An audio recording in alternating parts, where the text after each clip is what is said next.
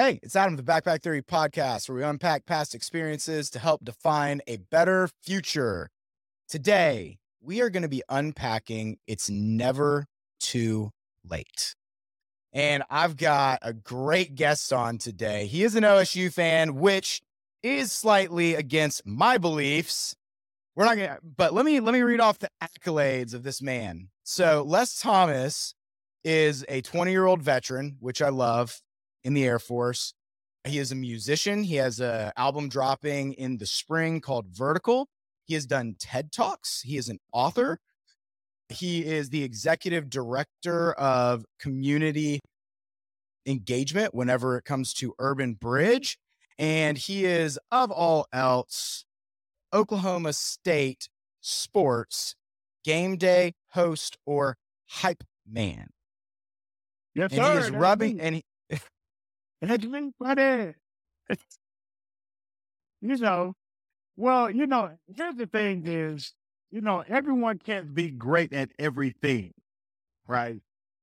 And so sometimes some choose better than others, and I chose to be biblical with my fandom, if you will.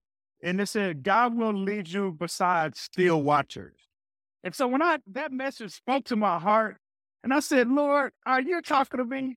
And he said, yes, son, I'm talking to you. I said, man, they're orange and crimson is the other way, and that's supposed to be close to your blood. And he was like, son, many are called, but few are chosen.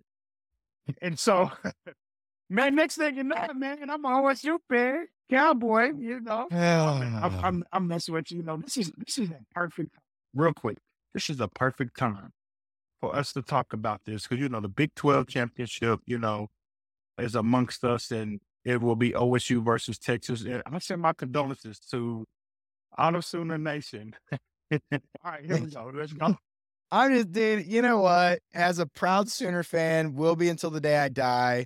We'll tuck our legs and walk into the SEC. I'm not sure what's going to happen there. But good for OSU. I'm an Oklahoma fan at anything Oklahoma. So I'm actually going to be at the game. I know you are too. My brother, massive OSU fan. I mean, when I say massive, like astronomical, he's had his heart broken many times over the year. If we went and counted up all the Bedlam victories, we're not going to go into, but we want to do football. No. We're not, let's not get into everything. You're right.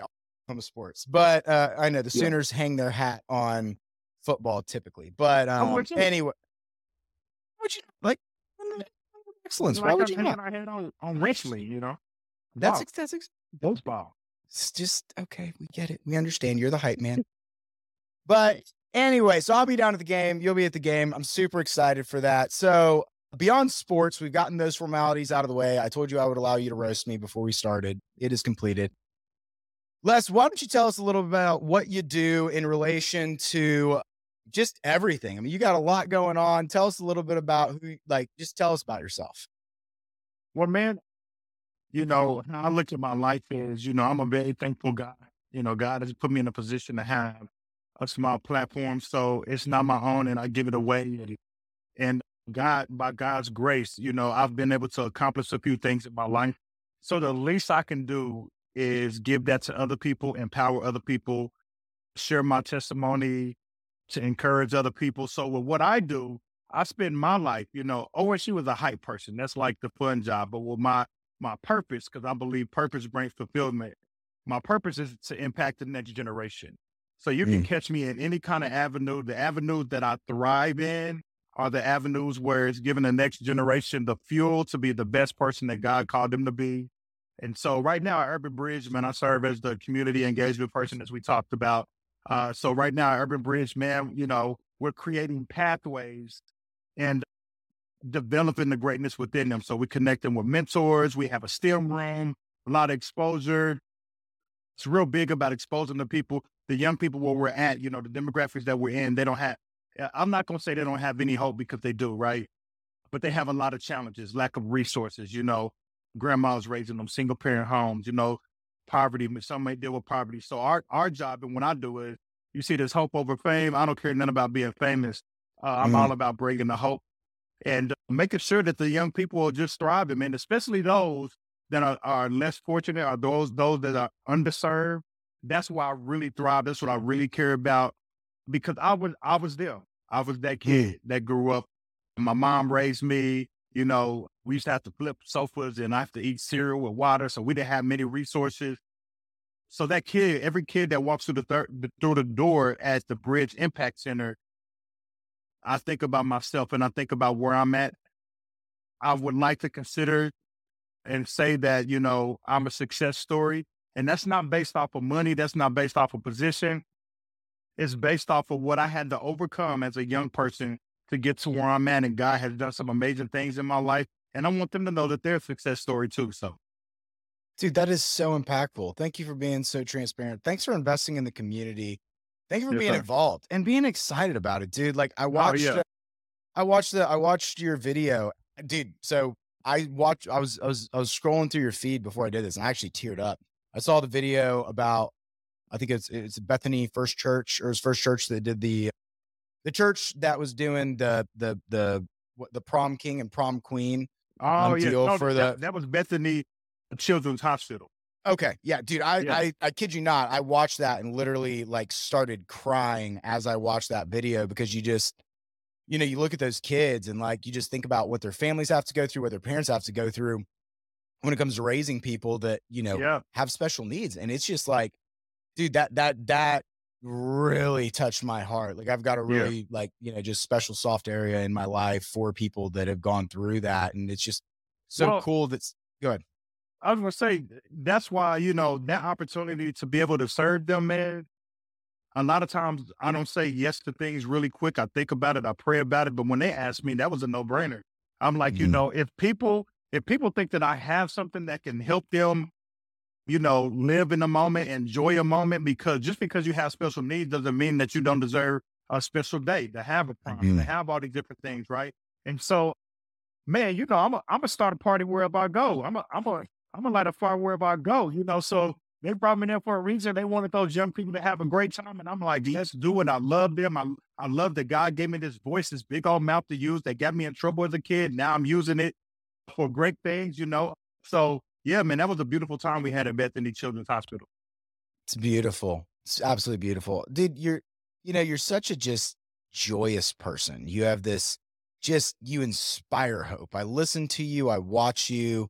There's so much confidence, so much faith, so much perseverance that I just I just feel coming from you. Like, have you always been that way as a person? Well, I will say I've always been a person, that had energy, but I didn't have my energy wasn't like directed. It wasn't a positive thing, right? So I've always been a person that would smile a lot. But I will say kind of what helped shape that was, as a young person, I was bigger than most kids. So my mom would tell me, less, stand 3 feet from people. So yourself friendly, always smile. So that's what's initially gave me I smile when I see people. It doesn't matter if it's a man, woman, boy, girl, 6'8" or 3'8". It doesn't matter. I show myself friendly because I never want to come across as trying to intimidate anyone or whatever. So I would say that it started young. You know, my mom was always joyful. I'm really a spitting image of my mom, a lady that served when she didn't have anything in the community. And so just as life went on, man, I wouldn't say that I had a lot of joy. I had a lot of challenges as a kid, but I had a mom that loved me. So even in the midst of the challenges, there was still joy because she would lift me up. And then as I got older, man, when God started changing the trajectory of my life, and I understood that joy doesn't come from the outside, joy comes from the inside. A lot of people try to achieve the level of being joyful through the outside thing. And the outside things can be a lot of things. It could be accomplishments at your job. It could be getting awards. It could be through drugs. It could be through going to the club. It could be going through a party. It could be going through, getting married, or different things that people think that, oh, this is what I need to be joyful. And I'm like, no, when I realized that the joy has to come from the inside, and that joy is Jesus Christ, like the joy of the Lord is my strength. Like my strength comes from that. My joy comes from the Lord. It doesn't come from all the things on the outside. I don't care if I got $1 million in the bank or not. The joy cannot be based on the things on the outside. It can't. I love my wife, bro. My wife, to me, in my opinion, is second to none. I love my wife, but guess what? She cannot be the source of my joy. Mm. You know what I mean? Because all these sources on the outside will fail you. I don't care how good a job is, how good the money is, how good a person is. All these things on the outside will fail you, but there's one brother that will never fail you, never forsake you. You know what I'm saying? And so I tell you right now, man, this joy that I have. Let me tell you something. Can I tell you something real quick? Throw it down, bro. This is my first time ever sharing this. At OSU, I get a lot of accolades and, compliments. I appreciate that. People say you killed it, man. You brought the energy, and I love that. I appreciate that. However, there's some that's meaningful more than others. And this year, at the very first game, there's a guy when I drive the gator out the gate to go drop around before I walk. I will always see this tailgate and I always stop by. Sometimes I'll give his granddaughter a ride on the gator or whatever. This year, though, he stopped me and he looked me in my eyes. He said, Les, I've been trying to figure you out. He said, this is your 7th year. And I've been trying to figure you out. Like, why is this dude so happy? Why does he have so much joy? Why is he exuding this light that people are attracted to? And he said, Les, I figured it out. He said, it's the Jesus in you. He said, everyone here in this stadium think that, oh man, he's just good at what he's doing. He's great. He's talented. He got this skill. He said, but what everyone in there doesn't know, he said, it's the Jesus in you. And he said, so the Jesus in my heart, he said, man, you make the Jesus in my heart leap is what he told me. He said, Wow. So thank you for being a light. Man, when he's telling me this, I'm tearing up, man. I'm supposed to be getting hyped for a game, but I'm tearing up because he says to me, he was like, the Jesus in my heart, you make the Jesus in my heart leap because the Wow. Jesus in you. So he was like, I know where your joy comes from now. So, dude, hey man, that's what it's all about. That's where my joy comes from. That's the long roundabout answer to joy. Dude,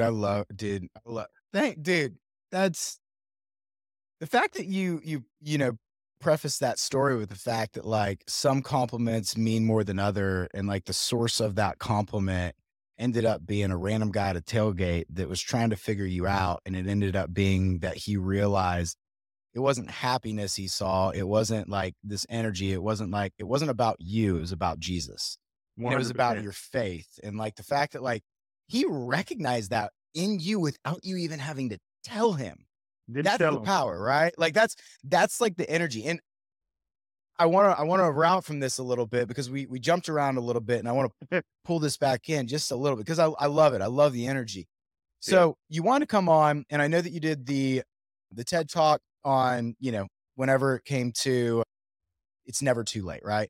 And today, it was actually, I would message you. I was like, what do you want to talk about? You like send me this long list. And I was like, man, there's a lot of topics we have to talk about. And then like, I start praying about it and I'm like thinking about it. And I'm like, what? And so I start going looking at it and I just saw it's never too late. And this podcast, dude, the whole reason I started it is because I was talking to my friend today at lunch before this. And he was like, we were talking about what's going on in life. He's kind of like one of my mentors. And I told him, I was like, man, let me tell you something. The most impactful thing that has happened to me in my life this year is getting to sit on this podcast and not talk about myself, but get to hear these people that have these amazing stories. Mm-hmm. And everybody looks at them and is like, wow, like, look at where that person's at. Look at what they're doing in their life. I want some of that, but they're almost intimidated to even approach you or get in that thing. And like, so that concept of it's never too late. Mm-hmm. Tell us a little bit before we jump into unpacking how you got where you are today. Why is that statement so impactful to you? Well, it's impactful to me because it's a true statement. And I believe that everyone should believe that no matter what you're facing in your life, no matter what's going on, you should know that it's never too late. Because if you are above ground and you breathing and you can hear, you can see, you have these, if you're alive, that means that it's never too late, no matter what you've done. So I'm a young kid that made a lot of mistakes, you know, but guess what? Look at me now. That shows that it's never too late. And the reason from a TED Talk perspective, the reason it was important for me to share about it's never too late, because I could have talked about 25 things. But for me to be where I'm at, my greatest accomplishment is my family. Mm. It's not being a hype man. It's not serving our country. It's not having a house. It's not having a few cars. None of that. My greatest accomplishment is my family. And if I wouldn't have understood that it wasn't too late, all those things right there, you would not see the joy. You wouldn't see me where I'm at. And that came from a time in my life where having challenges. When my wife and I first got married, I was not a good dude, sir. I was a jerk. She used to call me the devil's reincarnate. You know, I wasn't a happy person, man. I broke stuff. I mean, I never hit her, but I put holes in the wall. Wasn't a happy guy. And that stemmed from, growing up without my father in a home in a neighborhood where there's 5 fathers in 200 homes, there's maybe 5 dads. I didn't have that example of what a husband and a father should be. And what it did was it created so much frustration in me that it made me become a bad person. I was frustrated every day. I'm carrying this weight of having to lead a family, and I don't have an example of that. How can you do something that you haven't been exposed to? How can you be great at something that you've never seen great? Right. And so it caused me to be a really bad person. And then fast forward, between my mother and my wife, they prayed me into the church. I gave my life to the Lord. So my life is going vertical. If you see, that's why the album is called Vertical. My life has been going vertical. So I started climbing up. I started coming into an understanding of my purpose and who I was called to be. I was ordained minister. I'm traveling the country as a Christian rapper, national recording artist. I'm getting all these accomplishments and I'm going up, man, but I'm climbing this hill. And guess what? It's the hill of my life. Ooh. I'm going up this hill by myself, bro. I'm not taking my family with me. You know what I mean? So I'm climbing up this hill and I'm becoming the best version of myself without my family, bro. And one drive to California, we went to California, a long ride in the car.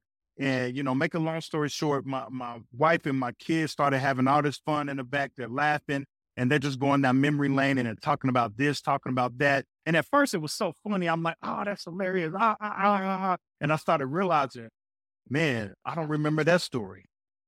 Man, it's my first time hearing that. Man, how did I miss that? And so I'm like shrinking in my seat. So I'm driving. Now tears is coming down my eyes because I'm like, man, I've been at home, but I haven't been home. I've been at home, but I haven't been present.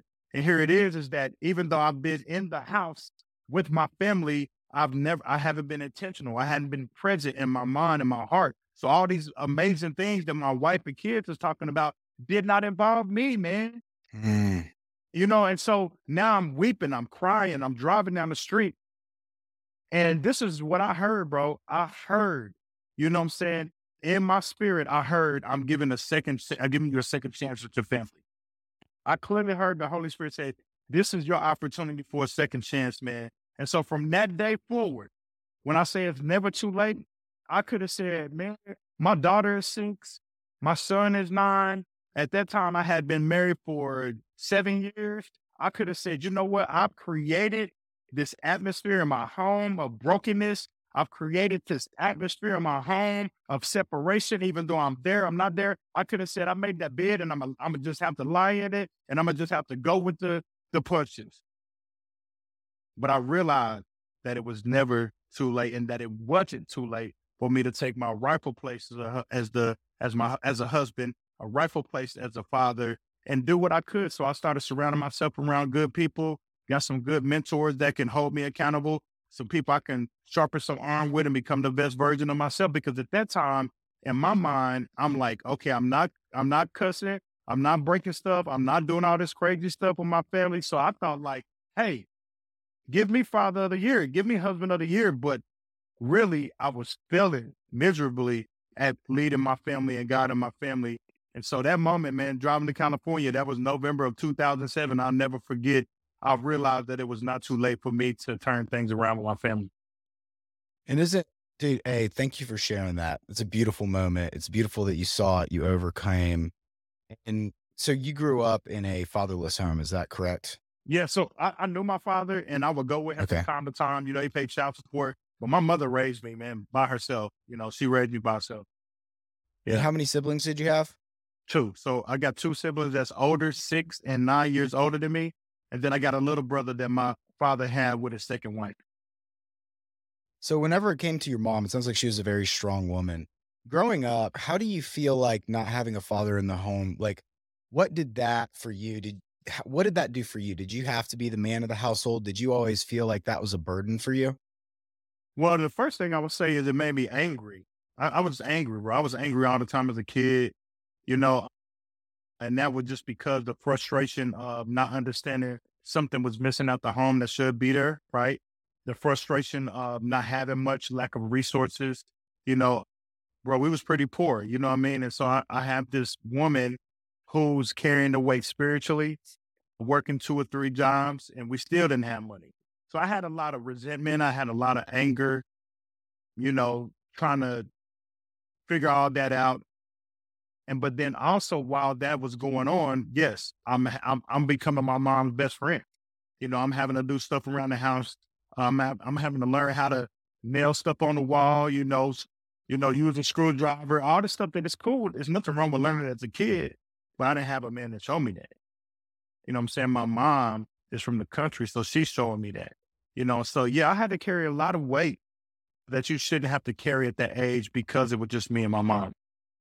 And how whenever so growing up, your dad was distant, you had some kind of connection with him that produced some anger and some resentment in relation to not understanding, which is completely normal when it comes to Yeah. like growing up in that environment. So then you went to high school.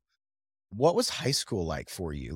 Where did you like you're talking about this anger and you're talking about whenever it came to like your marriage. What I'm trying to understand is, growing up, it's out that resentment and that pain. And as you said earlier, that backpack is on your back and like you got this baggage. Like, how did that convey from growing up and like going through high school? Like how did that affect you? Well, I mean, like again, man, it affected me tremendously before high school. Man, I failed the 5th grade. I got kicked out of school in the 7th grade.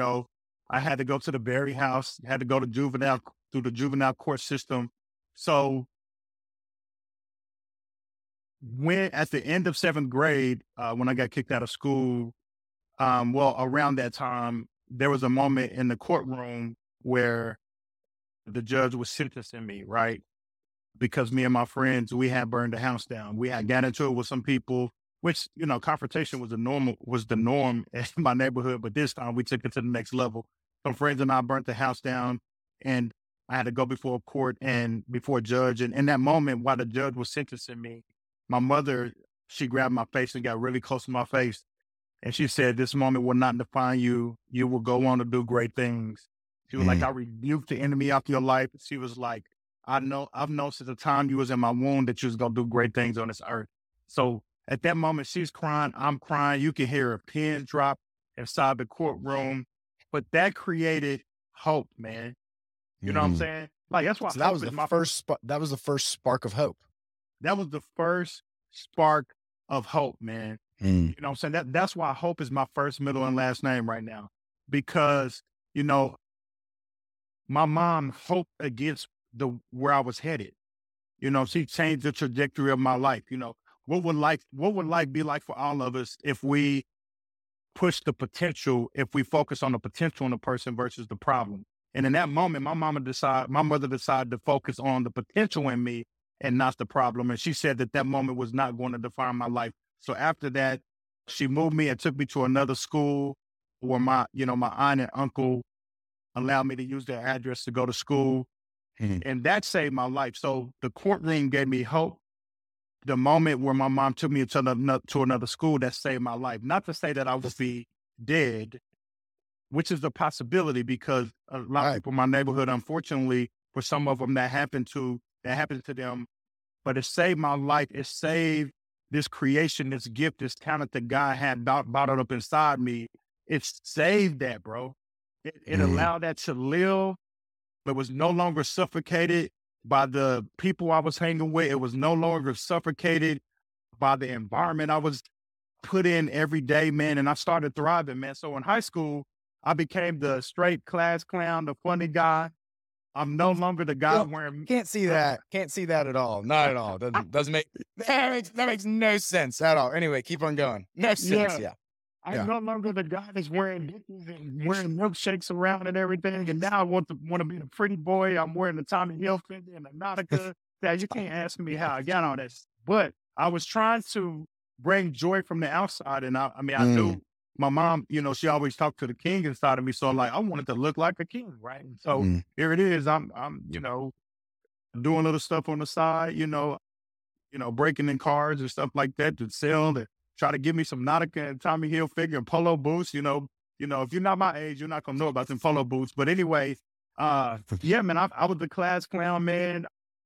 It's really funny because, doing what I do for OSU now it's actually pretty funny because when I was in high school, people would tell me, man, you're so immature, you're a big kid, blah, blah, blah, all these different things.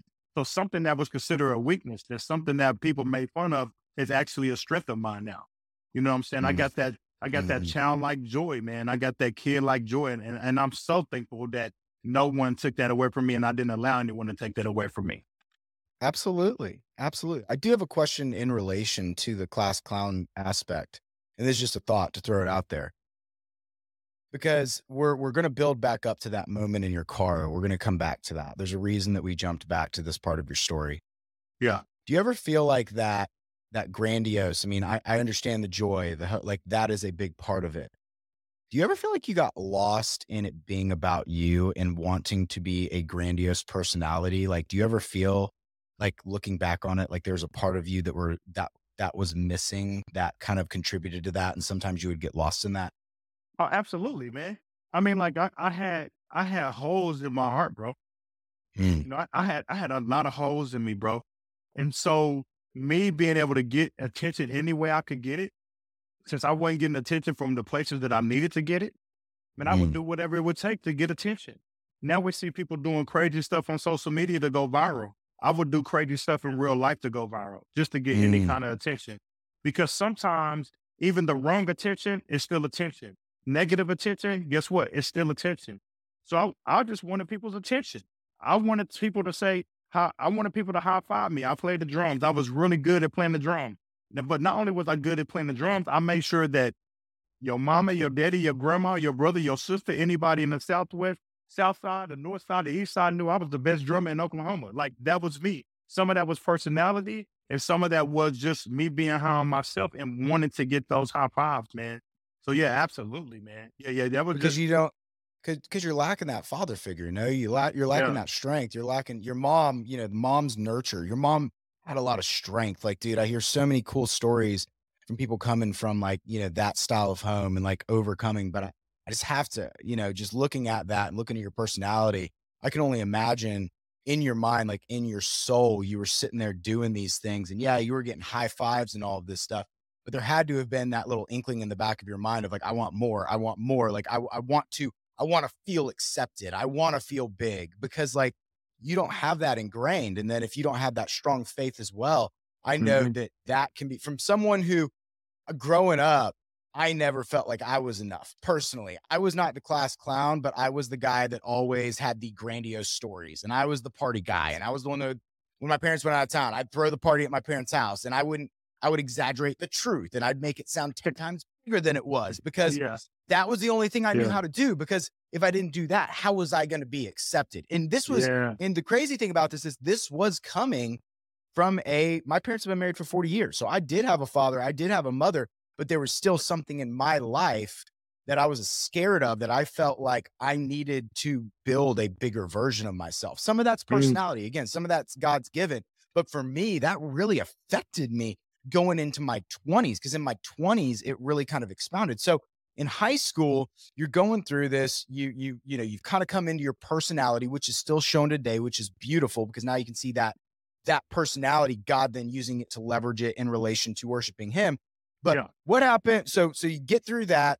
Did you end up going to college? What happened post high school? You were in the Air Force. Is that is that what happened? So no. So drums is my first love, man. I love Okay. music.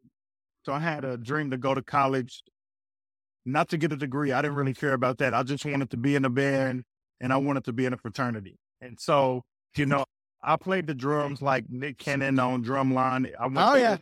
Yes. Yes. So I went to Historical Black College. I went to Southern University Okay. and Baton Rouge because like bands was real big in my family. So like that's passed down from my dad. We all was musicians. And so I went to Southern University, but then within a month, I ended up back here because I got into a fight with the drum major. And, I had to leave. I had to come back home because my life was threatened there for real, like for real, for real. I had to get out of there the same day. And I came back here. Then I went to Langston University. And at that time, like, so my wife is my high school sweetheart. So we were dating through all of that. Mm. And once I went to Langston, then we got pregnant with our son. When we got pregnant with our son, and at this time, I'm still cool, right? Like everything is cool. But once we got pregnant with our son, all the jealousy, the anger, the frustration that was coming from, man, I'm about to be responsible for another human being. I don't have no money. I'm broke. I'm in my first year of college and I don't have the best grades. I would lie and tell people I want to be a physical therapist. I had no desire to be a physical therapist. I just wanted to sound smart or whatever. And that's when one of my friends stopped by, my girlfriend at that time stopped by. She's my wife now. Stopped by her house because he was going to try to holler at her. So it's funny how that happened.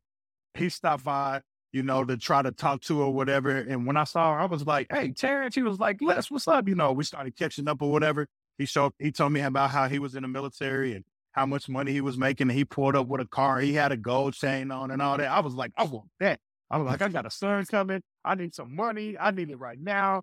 So that's how I joined the military. Now, I do come from a family of military. My father, uncles, cousins, a lot of people serve. So we are a military family, but none of that inspired me to. It wasn't until I saw my friend and we had a baby on the way. And I'm like, let me get this money.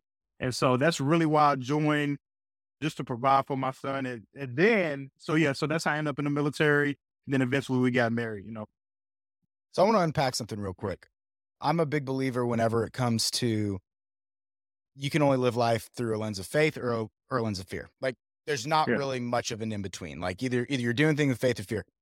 Do you feel like, cause the emotion that I heard come out of you whenever you were talking about like realizing you were going to become a father, Mm-hmm. do you feel like that moment kind of scared you because of your upbringing and not wanting to fail at being a father? Oh, absolutely. That was my motivation. The lack thereof of my dad and I's relationship, that created fear in me because now I'm responsible for this. This is a human being that I'm responsible for, and I don't have the blueprint. I don't know what I'm doing. But the same way it created fear in me, it ended up becoming my fuel. I ended up Absolutely. saying that, I want to be the best dad that I can be. I want to break this generational curse. I want to make sure I break the cycle. I want to be everything that I could be for my son. And guess what? I failed climbing up the hill. I failed, I fell down while climbing up. But, I was so focused on being the best dad that I could be that I end up having fuel, man. I was like, you know what? Because I believe this. I believe that, our ceiling is our children's floor. So I was like, the higher I can go, that's where our kids will start. So if I just lay an egg and I say I'm gonna be a deadbeat dad, I'm gonna do the bare minimum, guess what? That's where my son is starting. But if I keep on climbing this life right here, where my ceiling is, wherever I get to, that's where my kid is starting from, right? So that's how the next generation and the next generation become better. And so I wasn't about to put it off on my son to get us out this hole. I had to get us out this hole. And first, I was just trying to do it on my own until I had an encounter with God. I grew up in church, so it's not like I didn't know God. My mother prayed every night on her knees, bro. Like my mother was the one that would throw the oil loose here. You know what I'm saying? That's my mom. I grew up in Pentecostal, holiness Pentecostal, speaking in tongues, shouting. You know what I'm saying? I got a couple of black eyes from my mom shouting in church and going crazy. So I grew up, I had a foundation of faith, right? But it wasn't until in my early 20s when I came into the understanding and choosing for myself. So let's thank you for sharing. Thank you for being transparent. I think it's a beautiful thing that like your greatest fear, which was being a failure as a father for not having that blueprint, that ended up turning into fuel to basically not fall down. And that's a beautiful thing in Yeah. itself. And that's why I wanted to unpack that because I could really, I can imagine like, dude, that's got to be just so scary because you're like, the one thing in life that I didn't have, I don't want to be. And then basically you have to break that generational curse. So you go through that, you've realized it, you've seen your friend that's getting the money, he's in the Air Force and everything. So unpack like what was that transition like into the military and how did that grow? Let's think about this right here, man. Look, I'm a dude that's crazy and like to have fun. Me going to Okay. the military, man, when I tell you, that was like that was like taking a fish out of water. You know what I'm saying? That was like putting a bear in water, man. I mean, I'm this bubbly personality. You mean to tell me I got to stand there like this every time it reports his order? Come on, man. That was nothing like me, brother. But I knew I needed to take care of my son. That was my motivation. Hey, my first day, I remember when I first got to basic training. I'm telling you, it was like a totally different world of me. I get to basic training, and I had a folder with pieces of paper in it or whatever. So they would do stuff like, drop everything, pick everything up, drop everything, pick everything up. Well, after I was dropping everything and picking it up, now my papers just starting to come loose in the notebook. Man, there was a TI that came over there. They were like, and when they say pick it up, you gotta like get it in like less than a second, right? So I dropped my notebook, man, picking it up, dropping it. Now the paper just coming out. Man, I had a TI come over there and kick it like a football. Oh, just kicked it like 30 feet away. He was like, pick it up. Man, they still want you to pick it up in less than a second, even if he's 30 feet away. So they were That's funny. screaming at me. That was my welcome to basic training moment. And the other thing is I love to laugh. I love to smile. Man, you better not what? You better not smile at but what? You better look like you angry and ready to hit It's somebody. funny. So that was hard for me. Because I mean, like I'm a clown. I like to have fun. Now you tell me it has to be team no fun for 6 weeks? Team no fun? So all of this right here that you see, this fun that you had, I had to, man, that's like Tame it grabbing. down. They don't even sell 3 liters no more. Imagine grabbing a 3 liter and shaking it like this for 6 weeks, shaking it for 6 weeks, and then opening it. How did that affect? I mean, so you were off of basic training. Was this while your wife was pregnant too? So Or the basic, son been already born? no, no. Okay, so our son was born when I went to basic. So our Okay. son was born the fall of '98. I went to basic spring of '99. So Okay. and here's the thing is, I was really surprisingly, I was able to have quite a bit of military bearing. Now on the inside, it was tearing me up because I like to have fun. That's what I But was kind of curious of. yeah. I was able to fake it. Sometimes you gotta fake it till you make it. And I remember one time the TIs asked me, like, Thomas, it seemed like nothing we do bothers you because I would never like really show my emotions. Mm. And I told him, I said, man, it's nothing y'all can do to me that's worse than me being away from my son. I was like, my Mm. son is my motivation. So all that yelling, all that screaming and spitting in my face, man, I know you ain't gonna punch me. So what I need to be scared for? You ain't gonna hit me. You know what I mean? So Absolutely. yeah, I was able to work through it though. Yeah.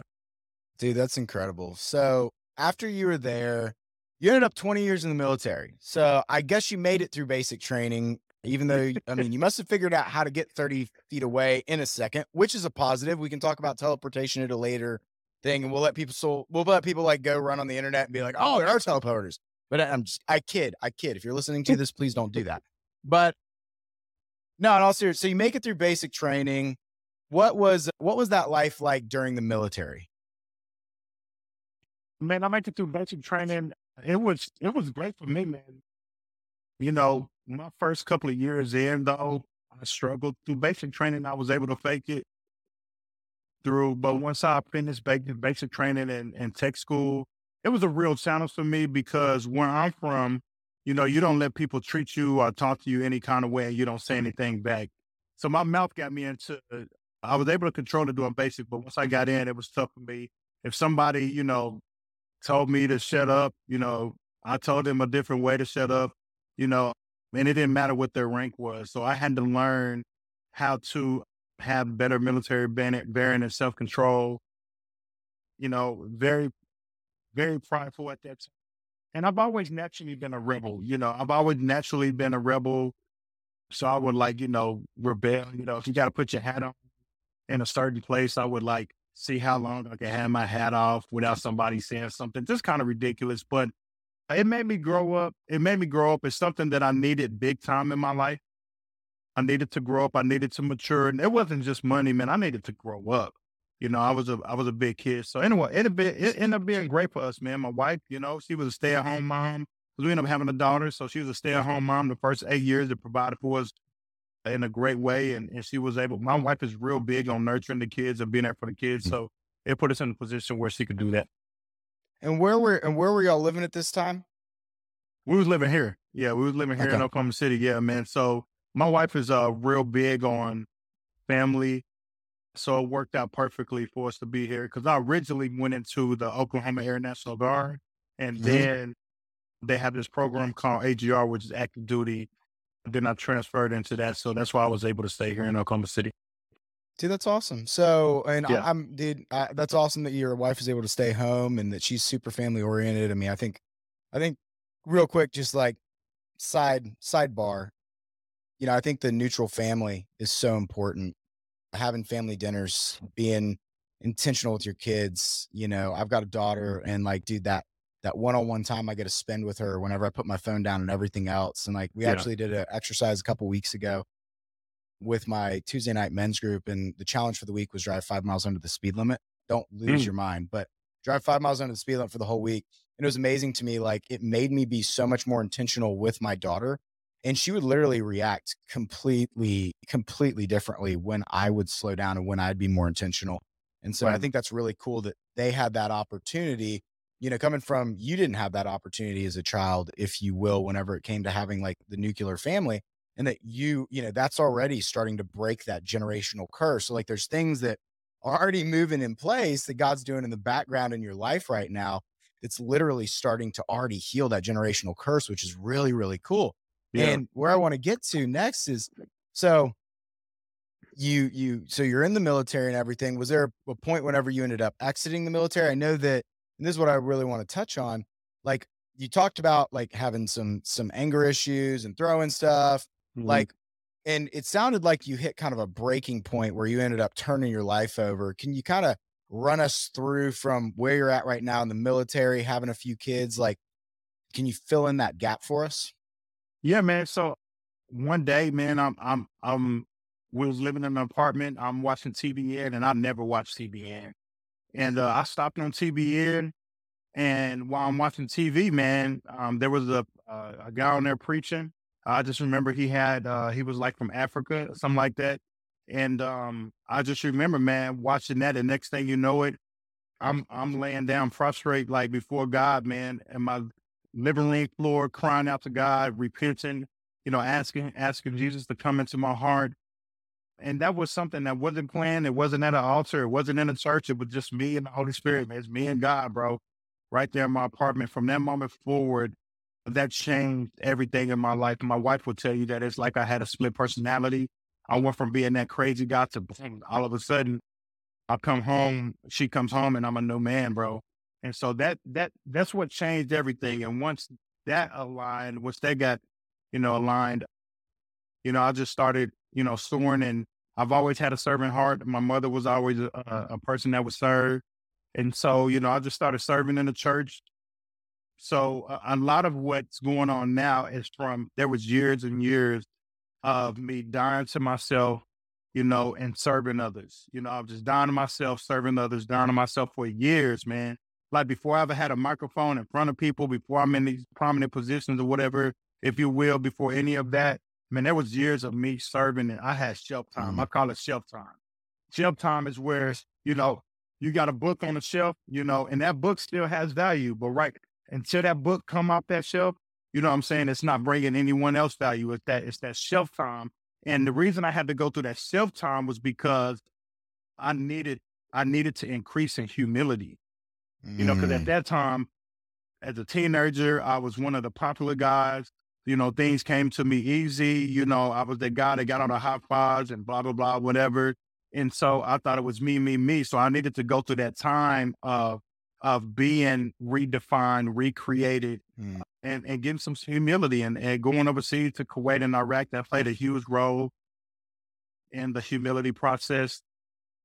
And yeah, man. So, that's how I end up being here. I honestly really think that where I'm at now in my life, from 2000, I would say 2003 to about 2009 or so, those years of serving and putting others before self, that I am still reaping from the fruit of that labor now in my life.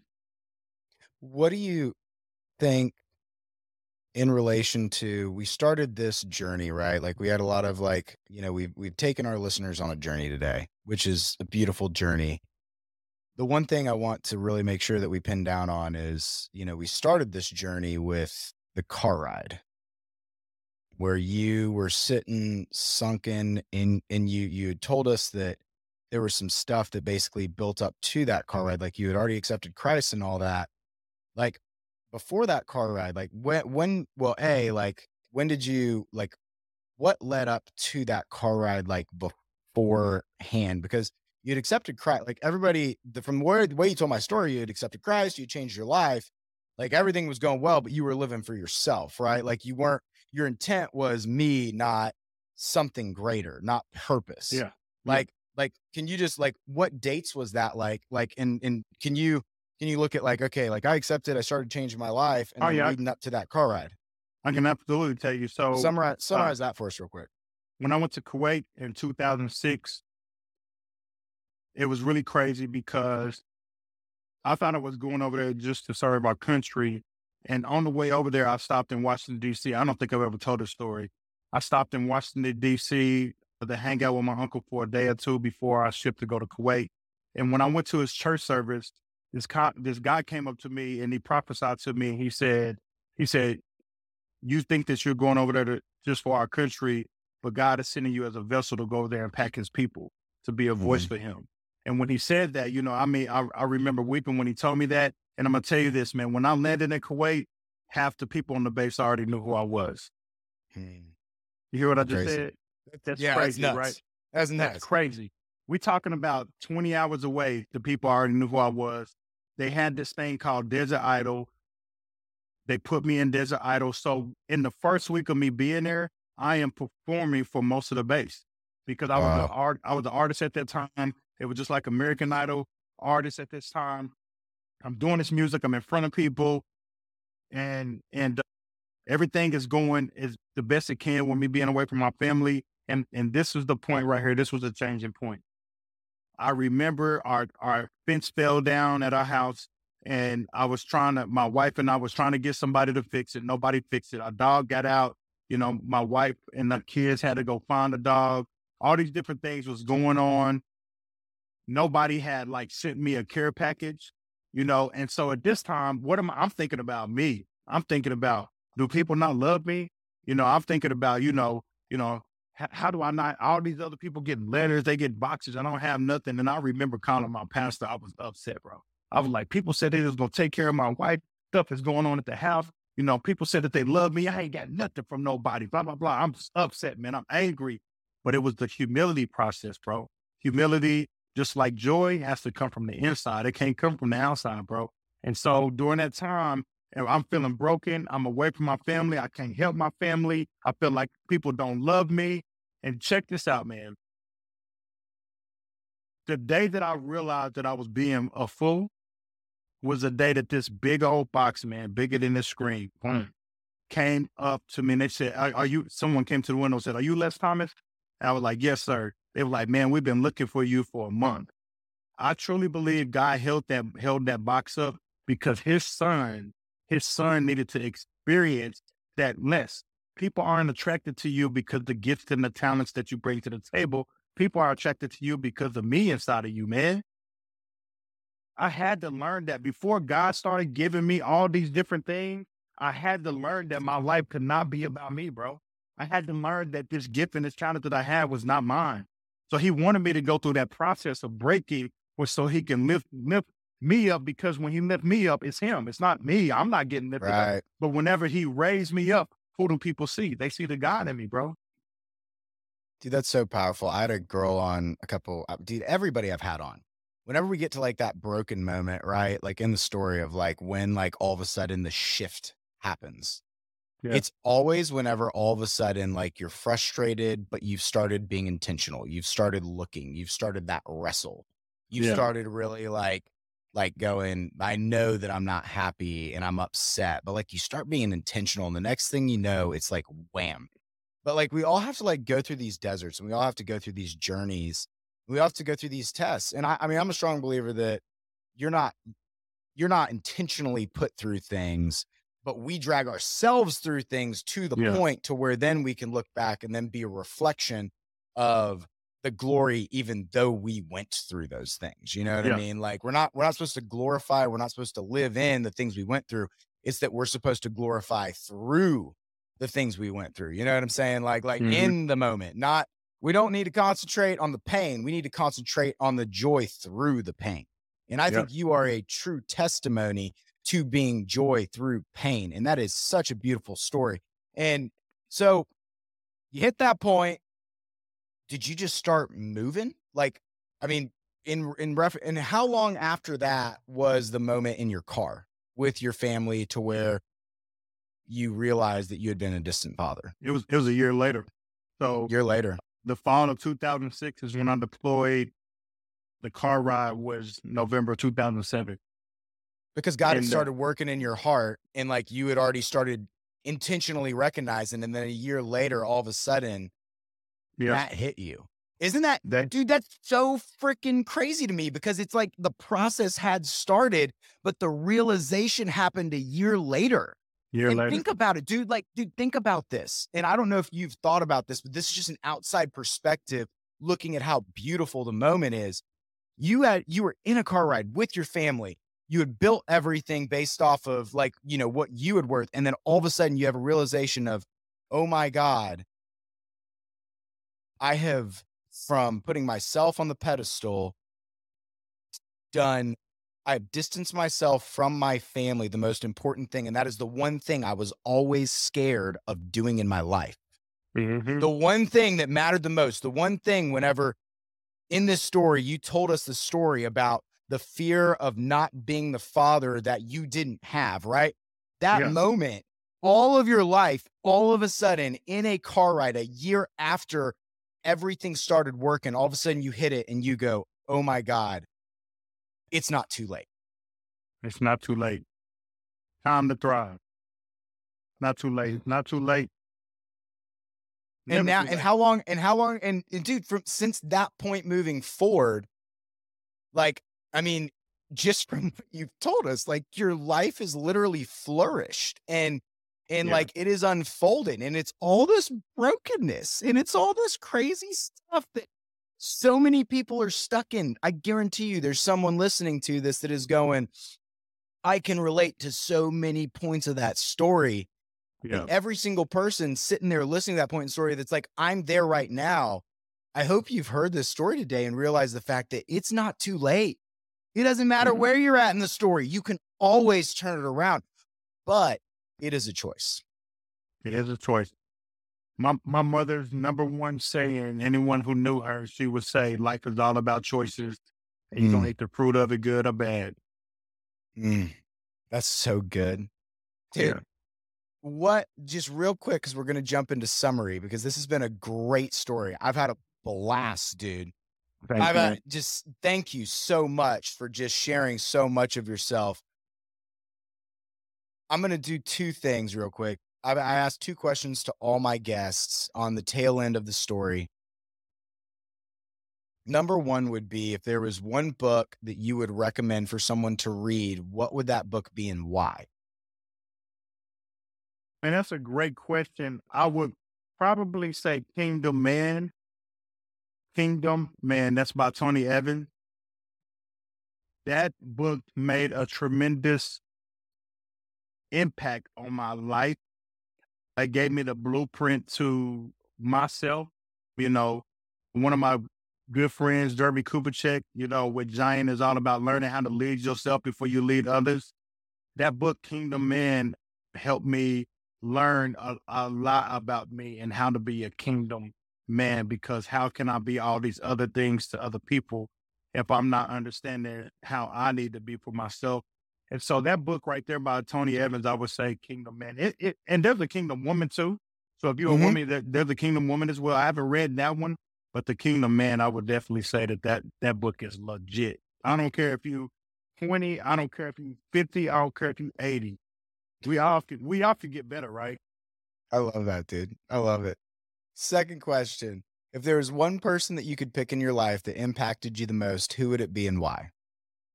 My mother, 100%.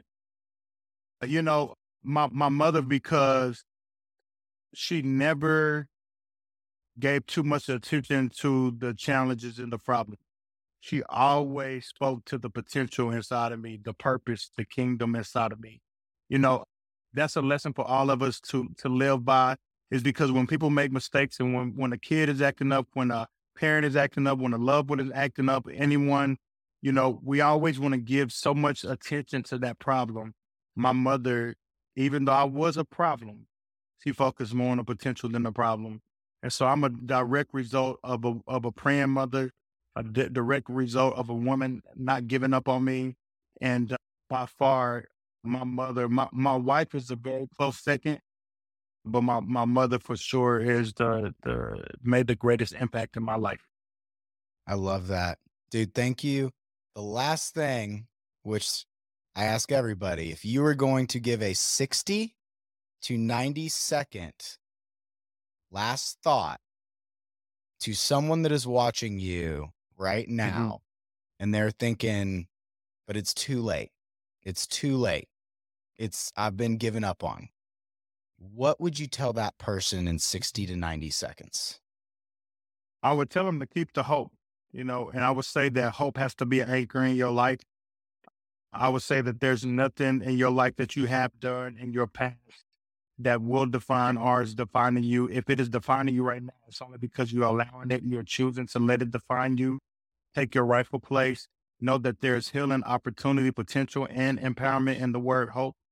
Know that, no matter what anyone says, anyone that's counted you out, that's doubting you, they do not control your destiny. They do not have the keys to the car of your destiny. You got the keys to your car.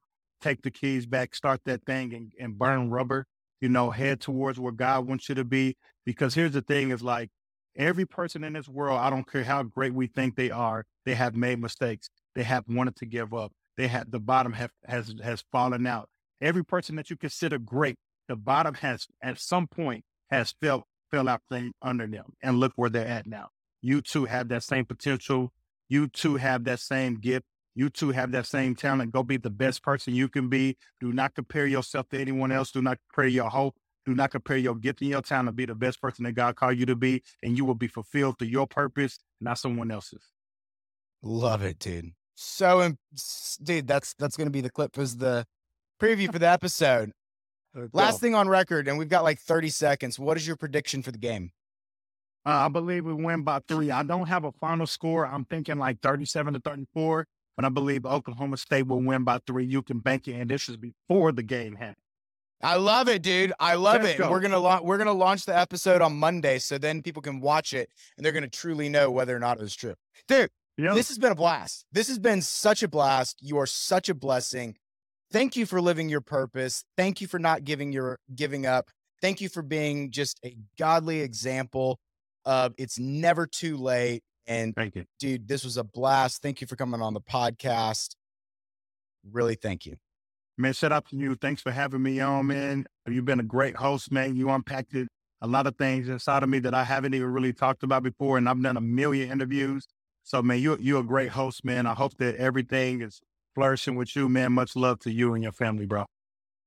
Thank you very much. Well, this is Out of the Backpack Theory podcast. Until next time, go Sooners. No, what?